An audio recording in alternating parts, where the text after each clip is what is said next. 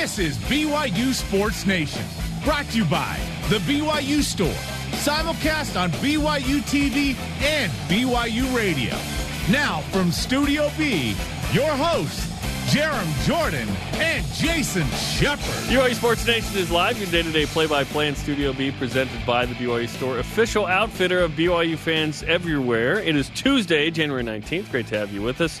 I'm Jerem Jordan alongside a man always looking out for the BYU parking police, Jason Shepard. That's right. This tweet came from BYU Parking.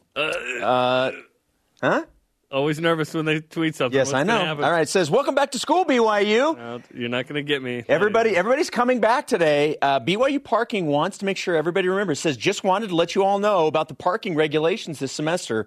We are enforcing all parking lots like you don't have to tell me twice. Like it's a normal semester. So everybody just follow the rules. That's all we're asking. It's Brigham. That's kind of implied. Just follow the rules. That's all we're asking. And if the lot says you can park there, park there. If the lot says you can't, don't. My issue isn't with the BYU parking police per se. It's the off-campus parking homies who will get you 1 minute after midnight and tow your car or put a boot on it. Have you ever had a boot on your car? On any? I have not. Knock on wood or Formica or whatever this is. Maybe once. I don't remember. But no, I've never. Or I won't admit on the air, but yeah. Okay, so what that means is then he has had a boot. I'm guessing Spencer has. We'll have to ask him. I think Spencer has had a boot on his car. Yeah. You ever had a boot on your foot? No. Neither have I. No, I've never sprained my ankle. I would just do the spraining. I'd sprain others. Oh, on the basketball court. I see what you're saying. Yeah, right. My crossover stinks. Here's your show lineup. We'll talk about Jason's crossovers back in the day. Also, should BYU continue to be a football passing school, even if it doesn't always equate to winning? What Steve Young said last week that we'll bring back that's really interesting, that I actually disagree with a little bit. What Andy Reid said about the subject that Jason Shepard has 19,000 views on Twitter for. And the latest on BYU's bracketology, my conversation with Richard Harward. And, of course, record-setting sprinter Jaslyn Gardner will join us later as well. Let's get us some BYU Sports Nation headlines. BYU basketball moving on up in Joe Lunardi's latest bracketology, coming in as an 11 seed. It goes all the way up to 11.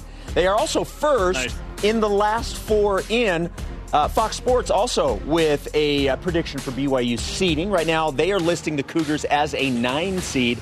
Also, Alex Barcelo was named the College Sports Madness West Coast Conference Player of the Week. Congratulations to Alex. Well, if the league will only name Gonzaga players, that's deservedly so, BYU will seek for other means. We will seek out. The league should produce a non-Gonzaga Player of the Week as well, just so everyone else has a chance to be recognized. More honors roll in for former Cougar Fred Warner, who was chosen by the Football Writers Association as an all-NFL player. Add that to his all-pro selection. And Brother Warner's one of the best players in football in his third season of the league. It's pretty awesome to see what he's done this year. This is right in Jerem's realm right here. 3 BYU men's volleyball players have been named to the off-the-block preseason All-American First Team. Congrats to Will Stanley, Gabi Garcia-Fernandez, and Davide Gardini, a.k.a. Dave Garden. BYU is one of 3 teams to have 3 players named to that team. Yeah, pretty good. And I'm one of the 20 voters on that list, so in my incredibly biased opinion, I did vote them all first team. They were first team ABCA All-American, so that makes sense. Yeah, there's not bias there. You have eyes. That's why they're on the list. And they're the best. Yes. And on the number 1 team. Yes. And Lauren Gustin is the West Coast Conference Player of the Week after a 16-point, 12-rebound performance in a 17-point win versus St. Mary's last Thursday. She's third in the country in rebounds per game at 13.5. The Ain't-Two Cougs play at Portland on Thursday. She's a double-double machine. She is. Incredible. Good luck trying to get a rebound when she wants to get it. Rebound that basketball. That's all she does. She's amazing. She's great. Fantastic. Okay, all rise and shout. It's time for What's Trending. You're talking about it, and so are we. It's What's Trending on BYU Sports Nation. LaVell Edwards' lasting legacy at BYU was one of great character, winning, and, of course, passing. BYU's known for chucking it down the field. It's in the DNA of Cougar football. So much so that Steve Young said the following on BYU Sports Nation last week. BYU needs to be related to its past because we can use it as a tool in, like I said, in recruiting, in pregame speeches for Kalani, for how people see us. And I said, even if we lose, throwing it around we still are BYU. There's something to be. It's like Pittsburgh in defense. It's like there's very few Steelers. There's very few places in football, college and pros, where you have an image that you can hold on to and use in its past to use for all the really cool purposes. Okay, Jason, is Steve Young right? Does BYU need to be true to its brand regardless of outcome? Okay, the regardless of the outcome is where I can't go along with it. I mostly agree with what Steve is saying. I agree BYU is known for that high-octane style of offense. Most of that stems from the late 70s, the 80s, and into the 90s. Your favorite decades. The 70s, 80s, 90s, and today. It's the greatest hits. Look, they're destroying passing records in those decades. And so clearly, I understand where he's coming from because that is what people know. There are people that still believe to this day that BYU is putting up the exact same numbers that they did late 70s, early. That's just what they know BYU as. So, and to further that point, from what Steve was talking about, yesterday, former Cougar and current Kansas City Chiefs head coach Andy Reid during his Monday morning press conference. Which you watched live. Which I watched. Chiefs fan. Because I'm a Chiefs fan and from Kansas City. Andy Reid was asked about his team's decision. If you remember in the game on Sunday, 4th and inches, they decide to throw the ball. And so one of the Chiefs reporters. With a backup quarterback. And it sealed the game. It was the winning play. And so he was asked what went into the team's decision to throw on 4th and inches. Here's Andy Reid. Well, I went to BYU, so every down's a throwing down. I mean, that's how that goes. I was educated that way by LaBelle Edwards. Throw any time, any place, and try to keep a little bit of that with me as I've gone forward. So. First off, are you so happy right now? Look, when my BYU and other teams' worlds collide, it really is a beautiful thing for me. Not before. Look, and by the way, that's not like a rarity for. Are you getting emotional? No, I have something in my eye, and there's no way I could not itch it. It's like, is he going to cry on the show? No. Look, that's not the first time. He mentions BYU a lot in press conferences. Totally. But this is BYU's DNA. This is what BYU's known for. So, and I'm like Steve, I want that to be BYU's identity. I want that to be the offense that we put out each and every year.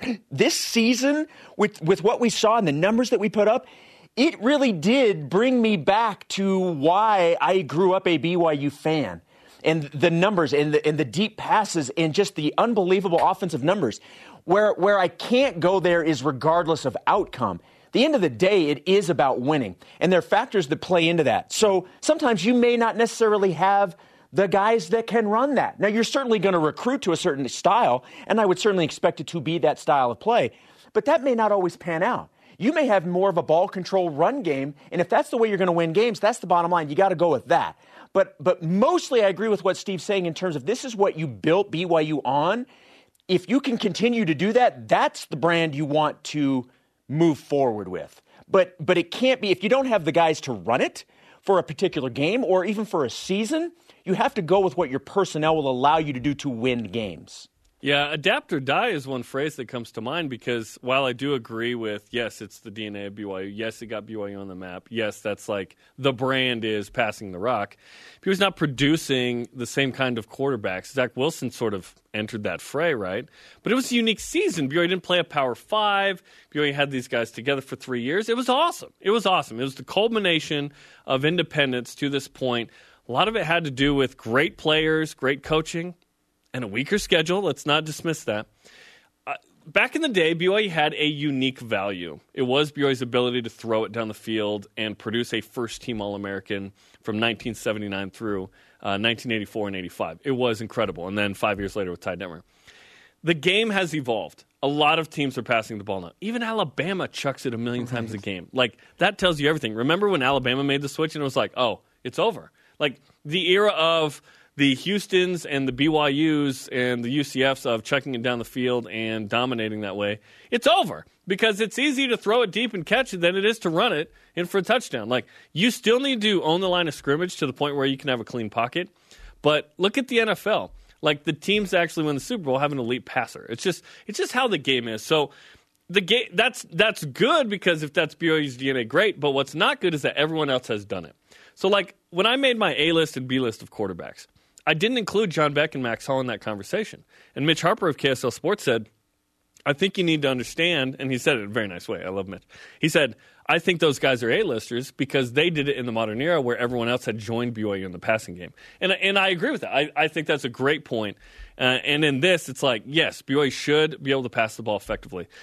But I wonder is there any point in the future where BYU has to reverse field to have a unique value?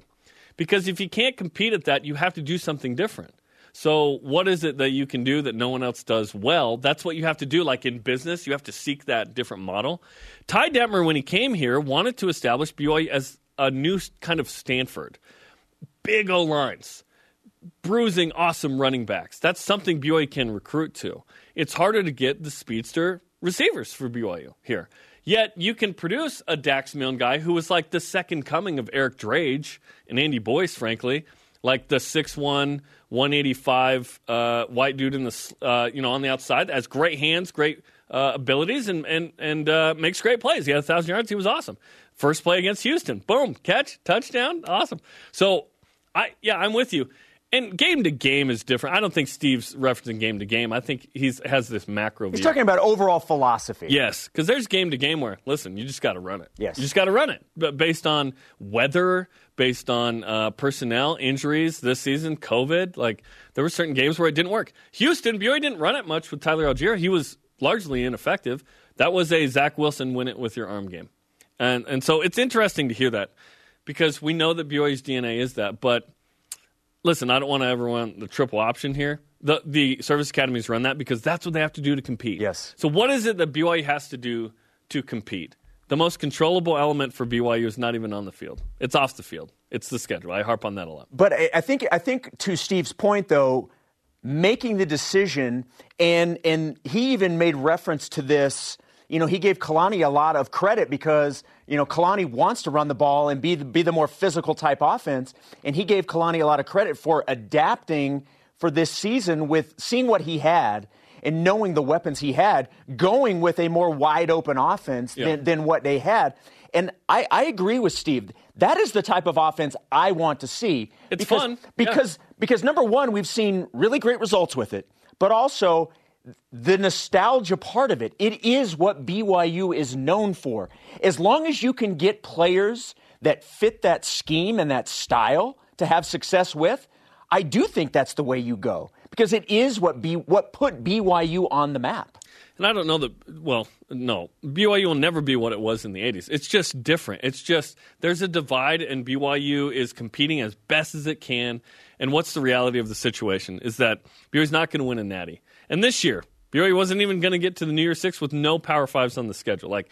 The unfortunate reality is BYU is doing its best to have a season like it had this year, which is produce an amazing quarterback and play your best. But this was a unique season, an outlier, because the schedule got blown up, so BYU won 11. In a normal year, BYU's kind of playing to get to that 8-9 mark against a bunch of Power Fives and do the best they can. Next year, or this season, I guess, BYU is going to play 7 Power Fives in Boise State. I would say if BYU wins 8 games, that's pretty good, given how tough the competition is. So we'll see what that means because you have a quarterback battle, which will be fun. I think we feel like there are 3 capable guys. Soldier Maiava in the wings, kind of trying to work his way into that as well.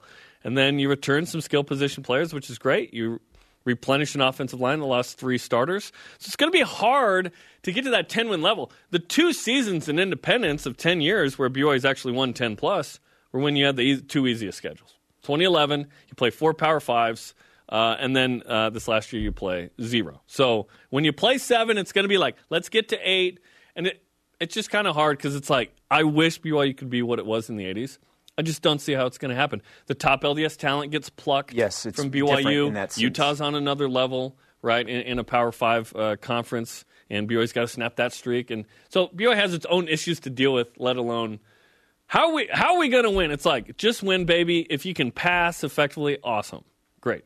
I'm gonna ignore the Raider reference right there. But look, and far be it from me to win, baby, to put words in Steve Young's mouth because I don't think he specifically said this, but I interpreted what he said also to mean that he also wants BYU to be a destination for those upper echelon offensive players like they used to be. I wish that was the case, but if I'm a top-tier quarterback, you know where I'm going? Alabama or Oklahoma. Right. But I want to win the Heisman. I understand that. But there was a time, and again, this goes to your point that now other programs are doing the same thing. So that yes, BYU's not unique in this anymore. Yes, but hasn't been for a while. If you were an upper echelon quarterback, BYU was at least in the mix because you knew you were going to a system that you could produce at a high level, and get looks. I think that's also what Steve's talking about, is these elite or upper echelon offensive players, quarterback, receivers, offensive linemen, whatever the case may be,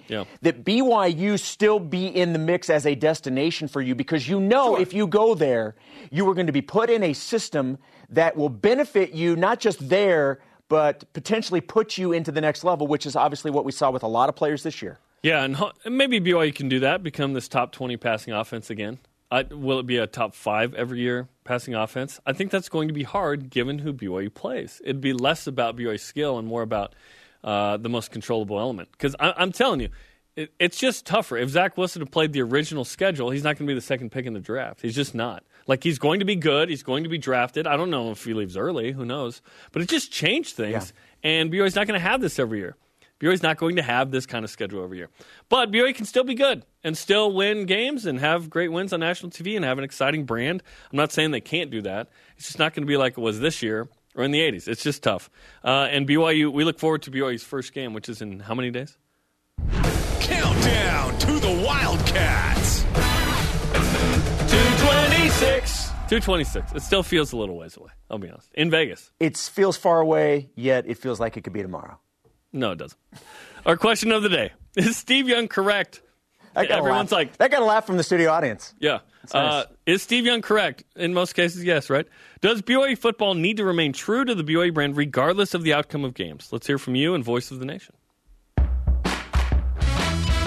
This is the Voice of the Nation on BYU Sports Nation. Weigh in on Twitter, Facebook, and the Gram. TX Colonel on Twitter. You lost me at regardless. BYU football needs to remain true to the BYU brand in order to generate positive outcomes of the games.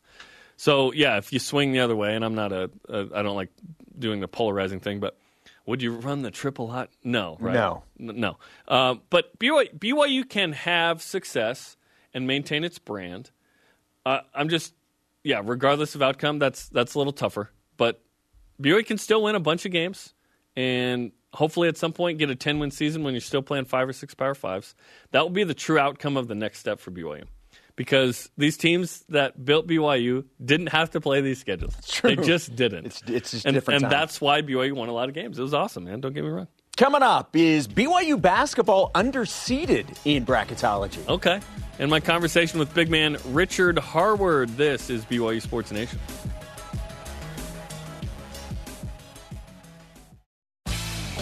BYU Sports Nation is presented by The BYU Store, official outfitter of BYU fans everywhere. Join us tonight for BYU basketball with Mark Pope as the coach and the voice of the Cougars. Greg Wrubell talk with players and coaches from the team. They'll be looking back on the Bay Area sweep. They'll be previewing Portland and Pepperdine, plus Deep Blue with Caleb Lohner, and then Richard Harward in the film room tonight with Jerem Jordan. That's 8:30 Eastern on the BYU TV app. Yeah, more Richard Harward coming up in a moment. Welcome back to BYU Sports Nation. Jason Shepard, Jerem Jordan, great to have you. Richard Harward took over the San Francisco game, scoring 13 points and grabbing 11 rebounds in just 19 minutes. That's like a typical pickup game for Jason. But for Richard, it was awesome, man. BYU came back in the second half. It was great. Yet the announcers still couldn't figure out Richard's last name, calling him Harwood. What does Richard think of this? Here's my conversation with Big Rich on the Deseret First Credit Union hotline. All right, Richard, in both games, they were calling you Harwood. Are you okay with that? Okay, it's a hard word. And also, okay, I've heard this. Whoever's calling me Richie, don't call me Richie. Like, I've never gone by Richie in my life. No Richie. No Lil Richie. No. Okay, now no, Big Rich? That's like, Big Rich is what I've always gone by in basketball. But, like, yeah, my family never has called me Rich. Like, that's just a basketball thing. Yeah, so Richard, very, very formal, right? Yeah. Yeah, Richard. Yeah. Okay, so 19 minutes played, but you go 13 points, 11 rebounds. I mean, that was incredible. What clicked for you against San Francisco Saturday? Just a few things. Like I put a little bit more focus into going for rebounds, and I felt like that kind of got me into a bit more of a groove, a bit more of a like pattern. St. Mary's was a lot more of a physical game, and it's just like I felt like I was focusing on the wrong things. But then going into San Francisco was like, hey, I'm just going to get boards, try to find an open man, try to get those energy plays, and that's kind of what flipped for me. Get bored. I like that. But like a rebound, not disengage. Yeah, right?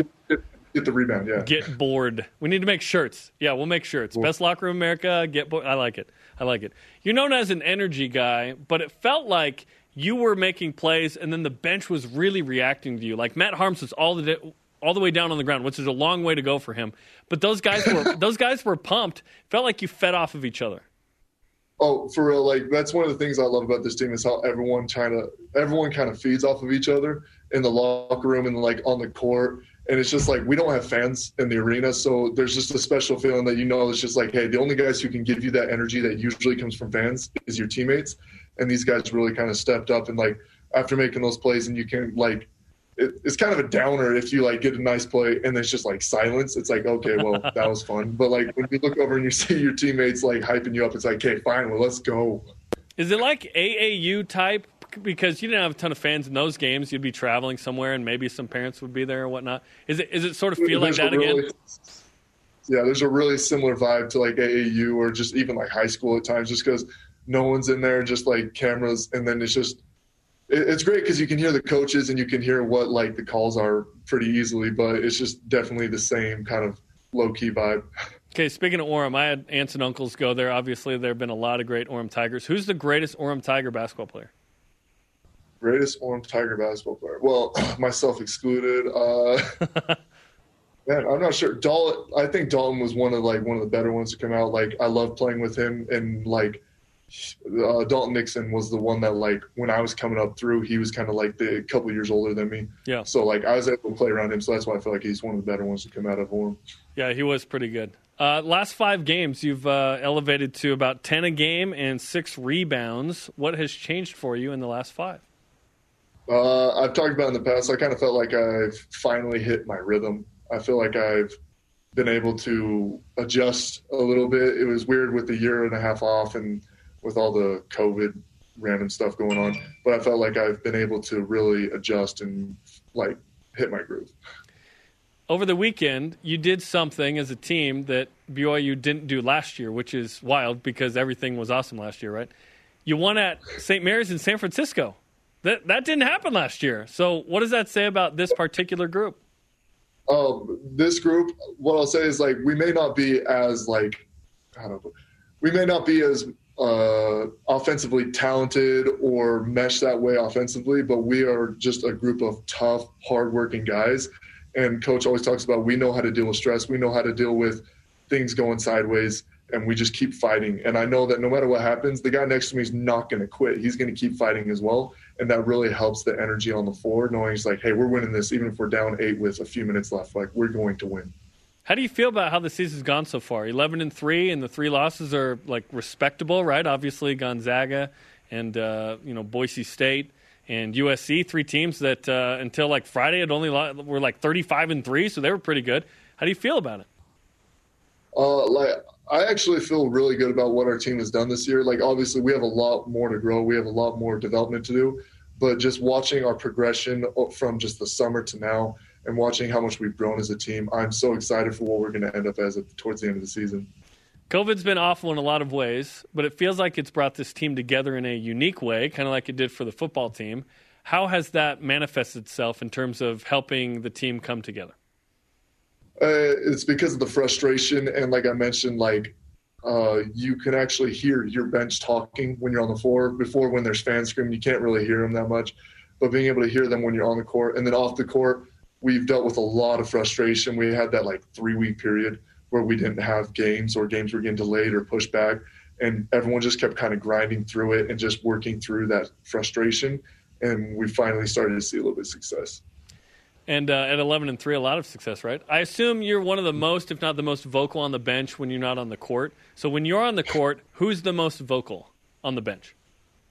Oh, when we're on the bench, Matt Harms, definitely. I think Mount Harms or Gideon George is another one. I love that kid. I always hear him if I ever take a shot. I hear him yelling, "Best shooter." He's a stud. There was a play against San Francisco where Alex Barcelo got fouled and kind of pushed a little bit out of bounds. He kind of ran deep into the bench. He came back. Mark kind of coaches him for a minute, and it's kind of serious. And then on TV, they cut to Gideon George, and he's just laughing. And I was like, This guy's always laughing. Like, he's always in a good mood, right? Always in a good mood. Like, we always joke about it just because, like, with his accent, and he laughs so much that half the time you can't understand what he's saying when he's laughing. Just laughs so hard while he's talking. And I love that because you have a dude from the Netherlands, you have a dude from Nigeria, you have junior college guys, Gideon and Spencer, and you have talented freshmen like Caleb Lohner and other. What's the glue here? How does this come together? Is it Mark Pope? Is it the staff? Is it the players? Like, what is it? I feel like Coach Pope has done a great job of getting everyone to buy into the same mentality that we're brothers. We're here to win together, and you got to worry about the right things to win. And I feel like that's what Pope has done a great job of instilling in each of us. That idea of you could go and try to score 20, 30 points a game and lose, and then nobody cares. And you're mad at your teammates and you're having a terrible time, but hey, you're getting your 20 points a game. But everyone on this team kind of recognizes what's most important is winning and making a play for your teammate. And it's more special when you make that play for your teammate and then you guys win. Yeah, it's certainly working, and we saw that last year and now into this year. In the Deep Blue that aired last week on you, you talked about growing up, you're a little chubbier when you were younger, and that you wanted to prove you were a D1 basketball player. You've done that, so what drives you now? No, I keep driving that. Like, I'm not done yet. Like, it kind of sticks with you when you're kind of growing and developing, and, like, you're a kid, and everyone's always telling you you're, like, too fat, you're not going to do it. And, like, there's always new heights I want to reach. I always want to prove them even more wrong, just, like, get to the point that they can say, like, hey, look at what I accomplished, and you told me that I was too fat to even make the team. Like, there's so much more that I feel like I can do. Listen, Jimmer Fredette, when he was 12, was pretty chubby, and he was like the halftime show when his brother TJ would come out. He'd come out and shoot threes at his brother's high school games. Listen, I'm not going to put anything past anybody. It's all good, right? It's all good. Okay, in your Deep Blue, you also talked about connecting with music to help you battle some anxiety and depression. In what way do you connect with music to help you? It's a great way to feel. It's a great way to kind of feel emotions or change your emotions. Like if I'm feeling a little bit down, just listening to a little bit more of like more energetic rock kind of gets you in that like groovy mood.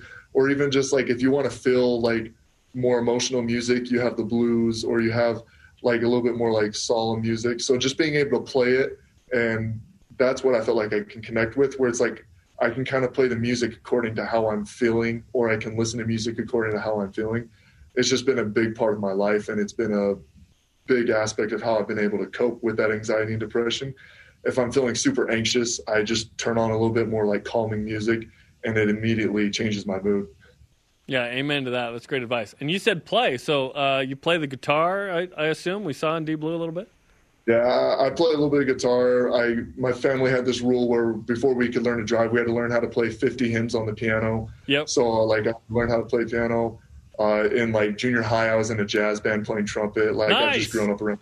Yeah, that's awesome. I played trumpet in middle school. I didn't do it in high school, but yeah, that's awesome, dude. Well, listen, hey, they always say trumpet players are the best kissers. So hey, there you go. Trumpet, piano, guitar. Any other instruments? Like I've messed around a little bit on drums, and like I don't know if you can count the ukulele, but it's just like I've kind of dabbled. Other ones. You seem like you'd be an awesome drummer. Like in a rock band, I could see you on drums. I could see that. Let's go. Yeah. Okay, you're finally going to play a home game. It's been like a month since you played a home game, which is crazy. What's that going to be like against Portland? Hey, it's always fun coming home. Like we practice on these rims every single day. Like the Marriott Center is a special arena. It has so much history. So it's like it feels like you're coming home. So I'm just excited to play in the arena again. Well, this is a fun conversation. You're a fun dude. Congratulations on the success, and we'll see you in a jam session soon. I appreciate it. It's Richard Harward on the Deseret First Credit Union Hotline. Deseret First, you know why, we show how. You played trumpet in middle school, too. I played trumpet in middle school. That's yes. what's up. Just a couple of trumpet players up here with Richard Harward. Anybody else in the studio play trumpet? Raise of hands. Anybody else? No one else. Okay. Okay. Anyways, We're by ourselves. loners over here. Caleb Loners. Yep. Good luck with the Jazz, by the way. the Utah Jazz? Oh, sorry. I was thinking you started talking about one of our students, Caleb. Oh, no. Yes. No, yes. He graduated. Yeah, he graduated. So what? He works with the Jazz. Yes, now. works with the Jazz. Yes. He got a real job. But congratulations and good luck to Caleb Lohner as well this week.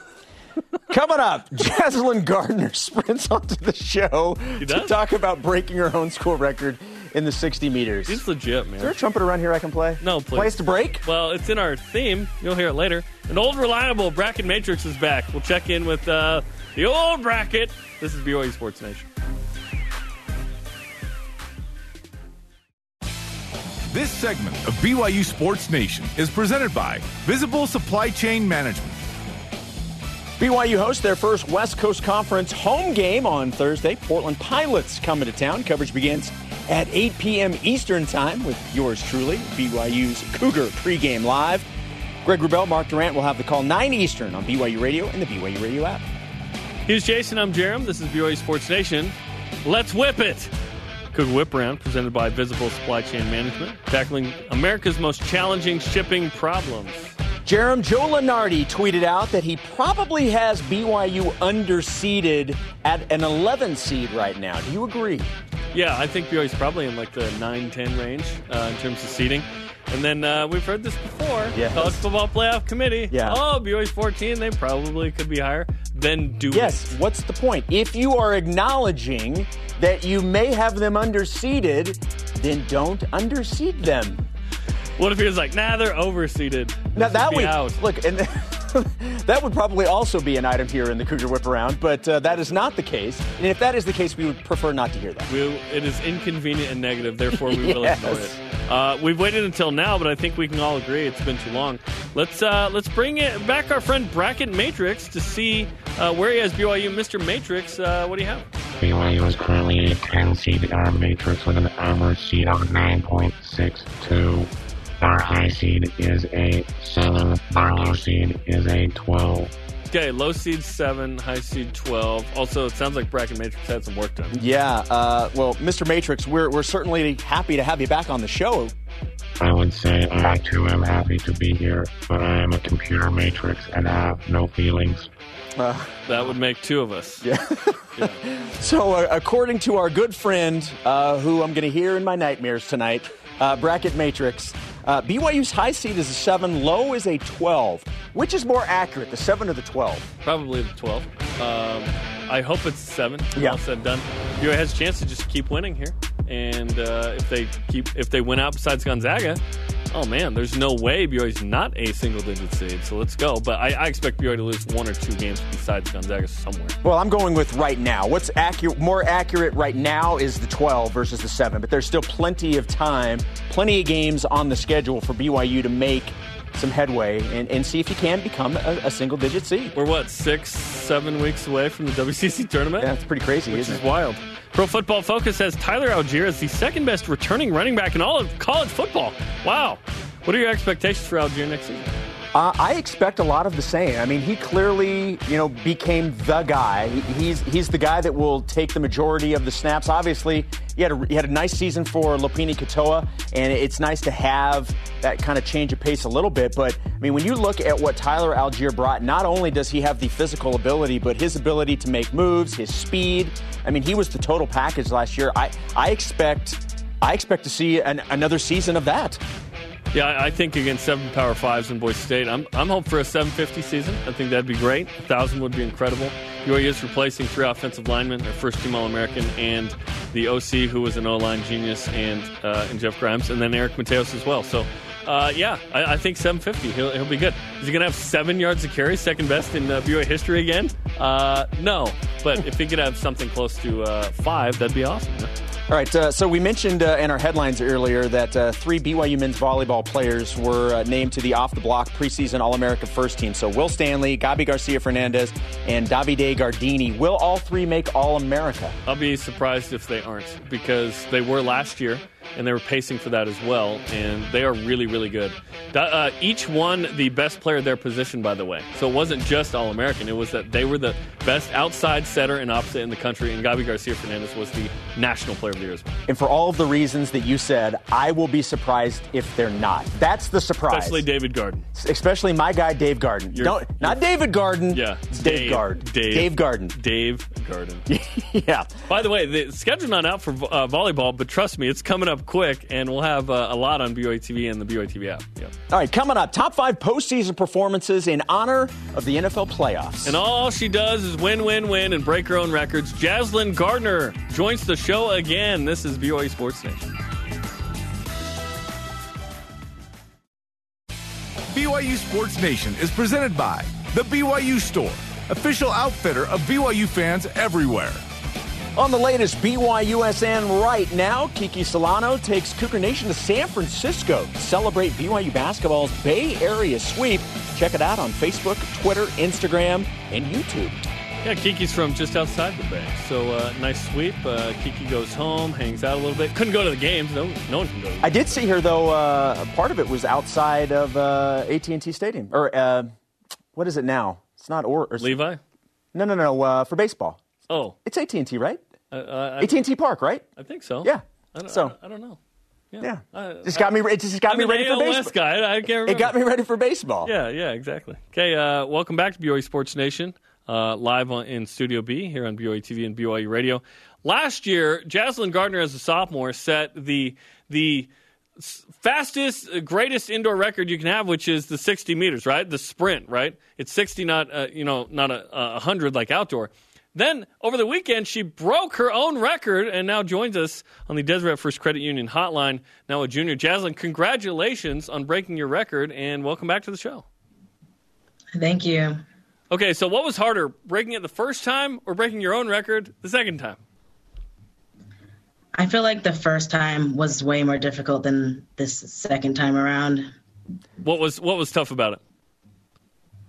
I think just because it was my first go at the record, and so I feel like my mindset was also a lot better this time than it was the first time I broke it. So let me ask you this, and this is probably more of a mental question. When you're preparing for something like that, are you preparing to break a record, or are you just preparing to be better than you were before, and then if you break the record, that's what happens? More preparing myself to be better than I was before and just focusing on my cues and what I need to do to execute in order to get faster, pretty much. That's a 7.39, by the way. So that's like a blink of an eye. It just happens so fast. So walk us through some of the cues as you prepare to get on your mark out of the gate and run as fast as you can.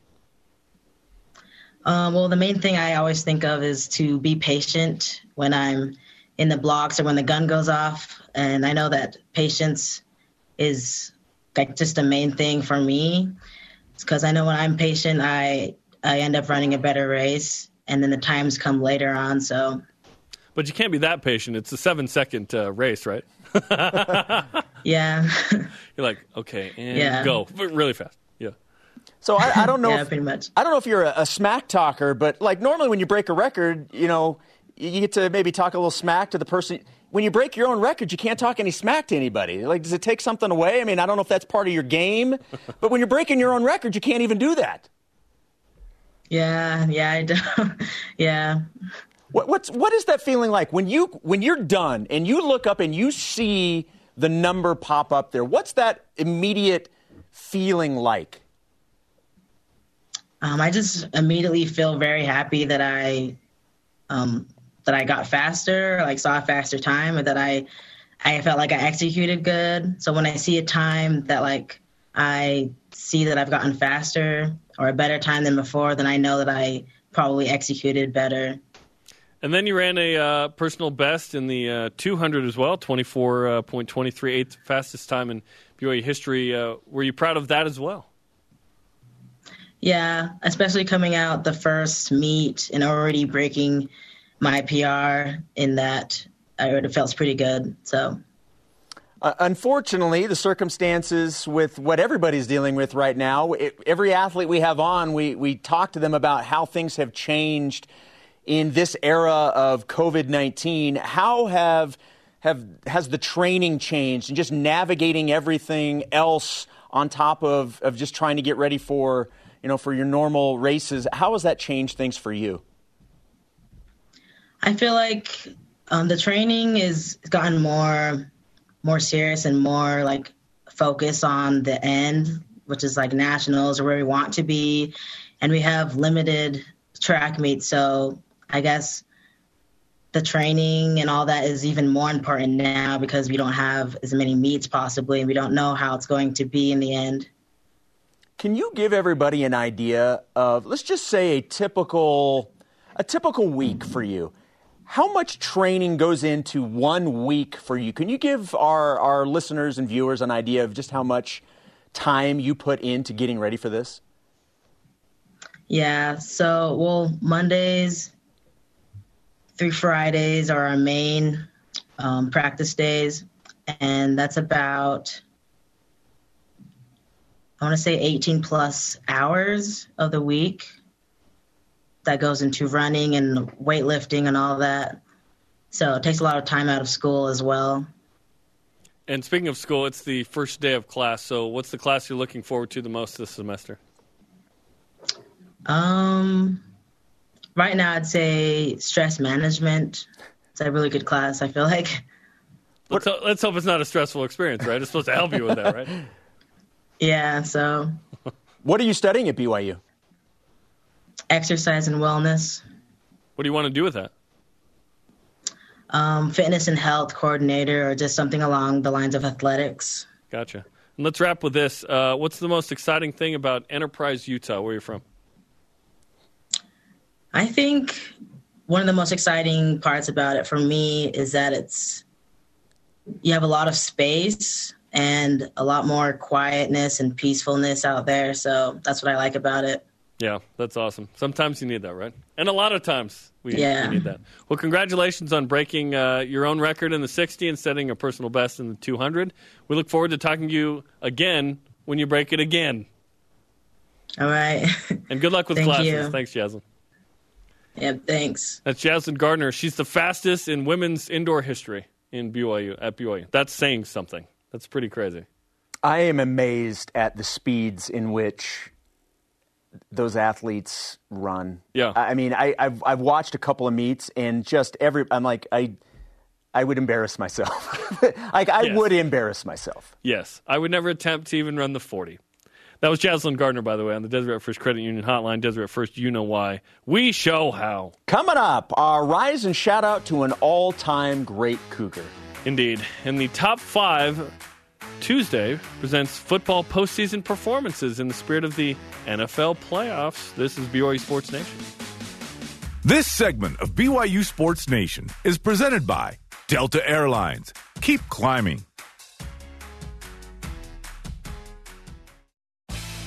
BYU Sports Nation's Rise and Shoutout is presented by Mountain America Credit Union, guiding you forward. Tyler Algier into the end zone. BYU Sports Nation always available on demand via the free BYU TV and BYU radio app. You can also download the podcast, Google BYU Sports Nation podcast. Don't forget to subscribe, rate, and read the program. Hey, it's Tuesday, so that means a Top 5 Tuesday. In the spirit of NFL playoffs today, we highlight the greatest postseason BYU football performances presented by Delta Airlines.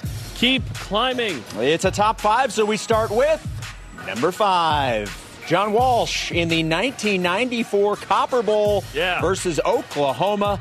Walsh, 31 of 40. Look at that beautiful pass. 31 of 45 for 454 yards and 4 touchdowns, and the MVP in a 31-6 win over the Sooners. Look at that. Oh, beautiful. I listened to this game on the radio in Vancouver, Washington. I could hear KSL from Vancouver, Washington, and I broke my collarbone that day. So while listening to the game? You got so excited? No, that was earlier in the day. Thanks, Nick Bailey. Playing two-hand touch football. Number 4, Clay Brown in the 1980 Holiday Bowl versus SMU. Of course, he catches the Hail Mary. But he had 5 catches for 155, 3 touchdowns.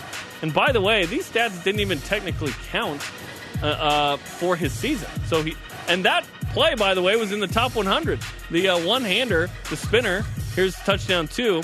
And then, of course, the Hail Mary from Jim McMahon to Clay Brown, one of the greatest plays in college football history and the greatest play in BYU football history, as determined by our top 100. Number 3, Kyle Van Noy, KVN in the 2012 Poinsettia Bowl. I was in attendance at this game. I was in the press box for this one.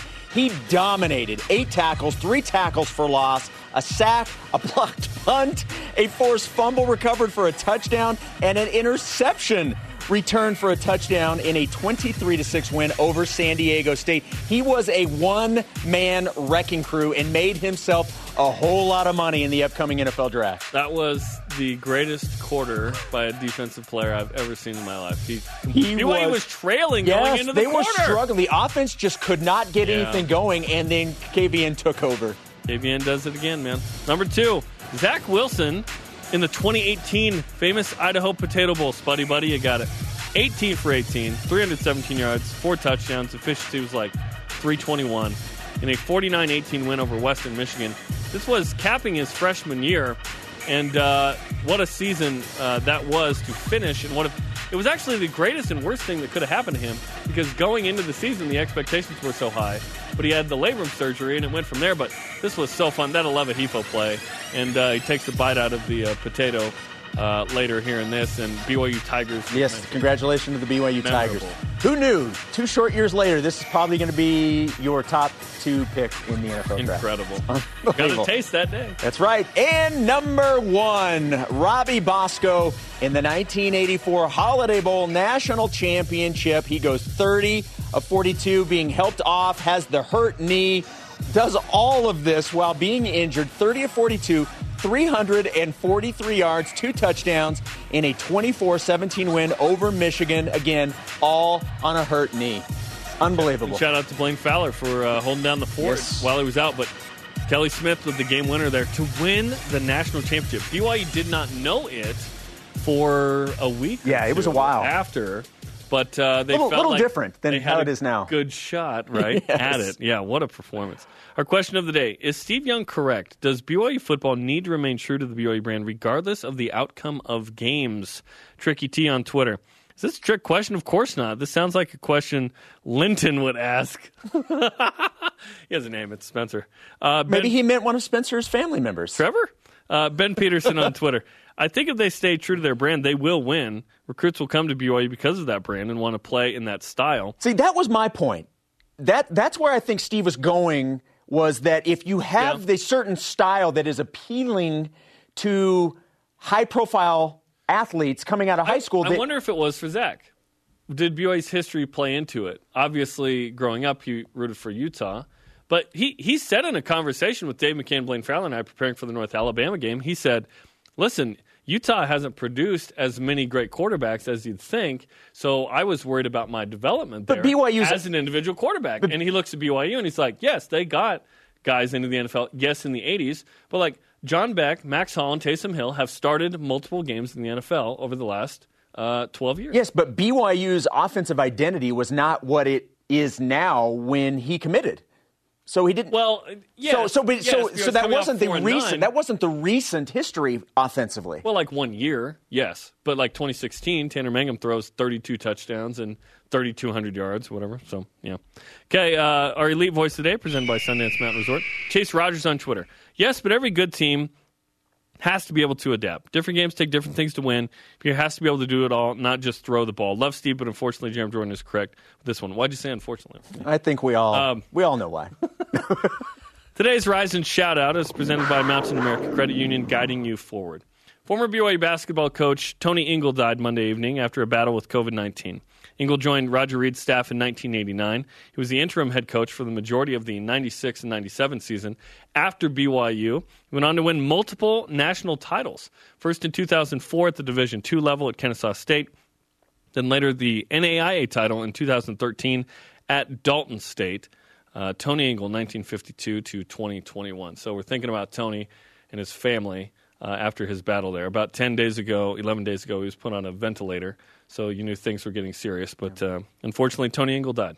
Yeah, I did not have a lot of interactions with Tony, a couple, but in hearing people who had a lot more interaction than I did talk about him, just unbelievable human being. So yeah, very fun guy. Yep. Thanks to today's guests, Richard Harward and Jaslyn Gardner. Conversation continues 24/7 on Twitter, Instagram, and Facebook. Use the hashtag BYUSN. Stay tuned. Elder Bednar with the BYU Devo coming up after the break.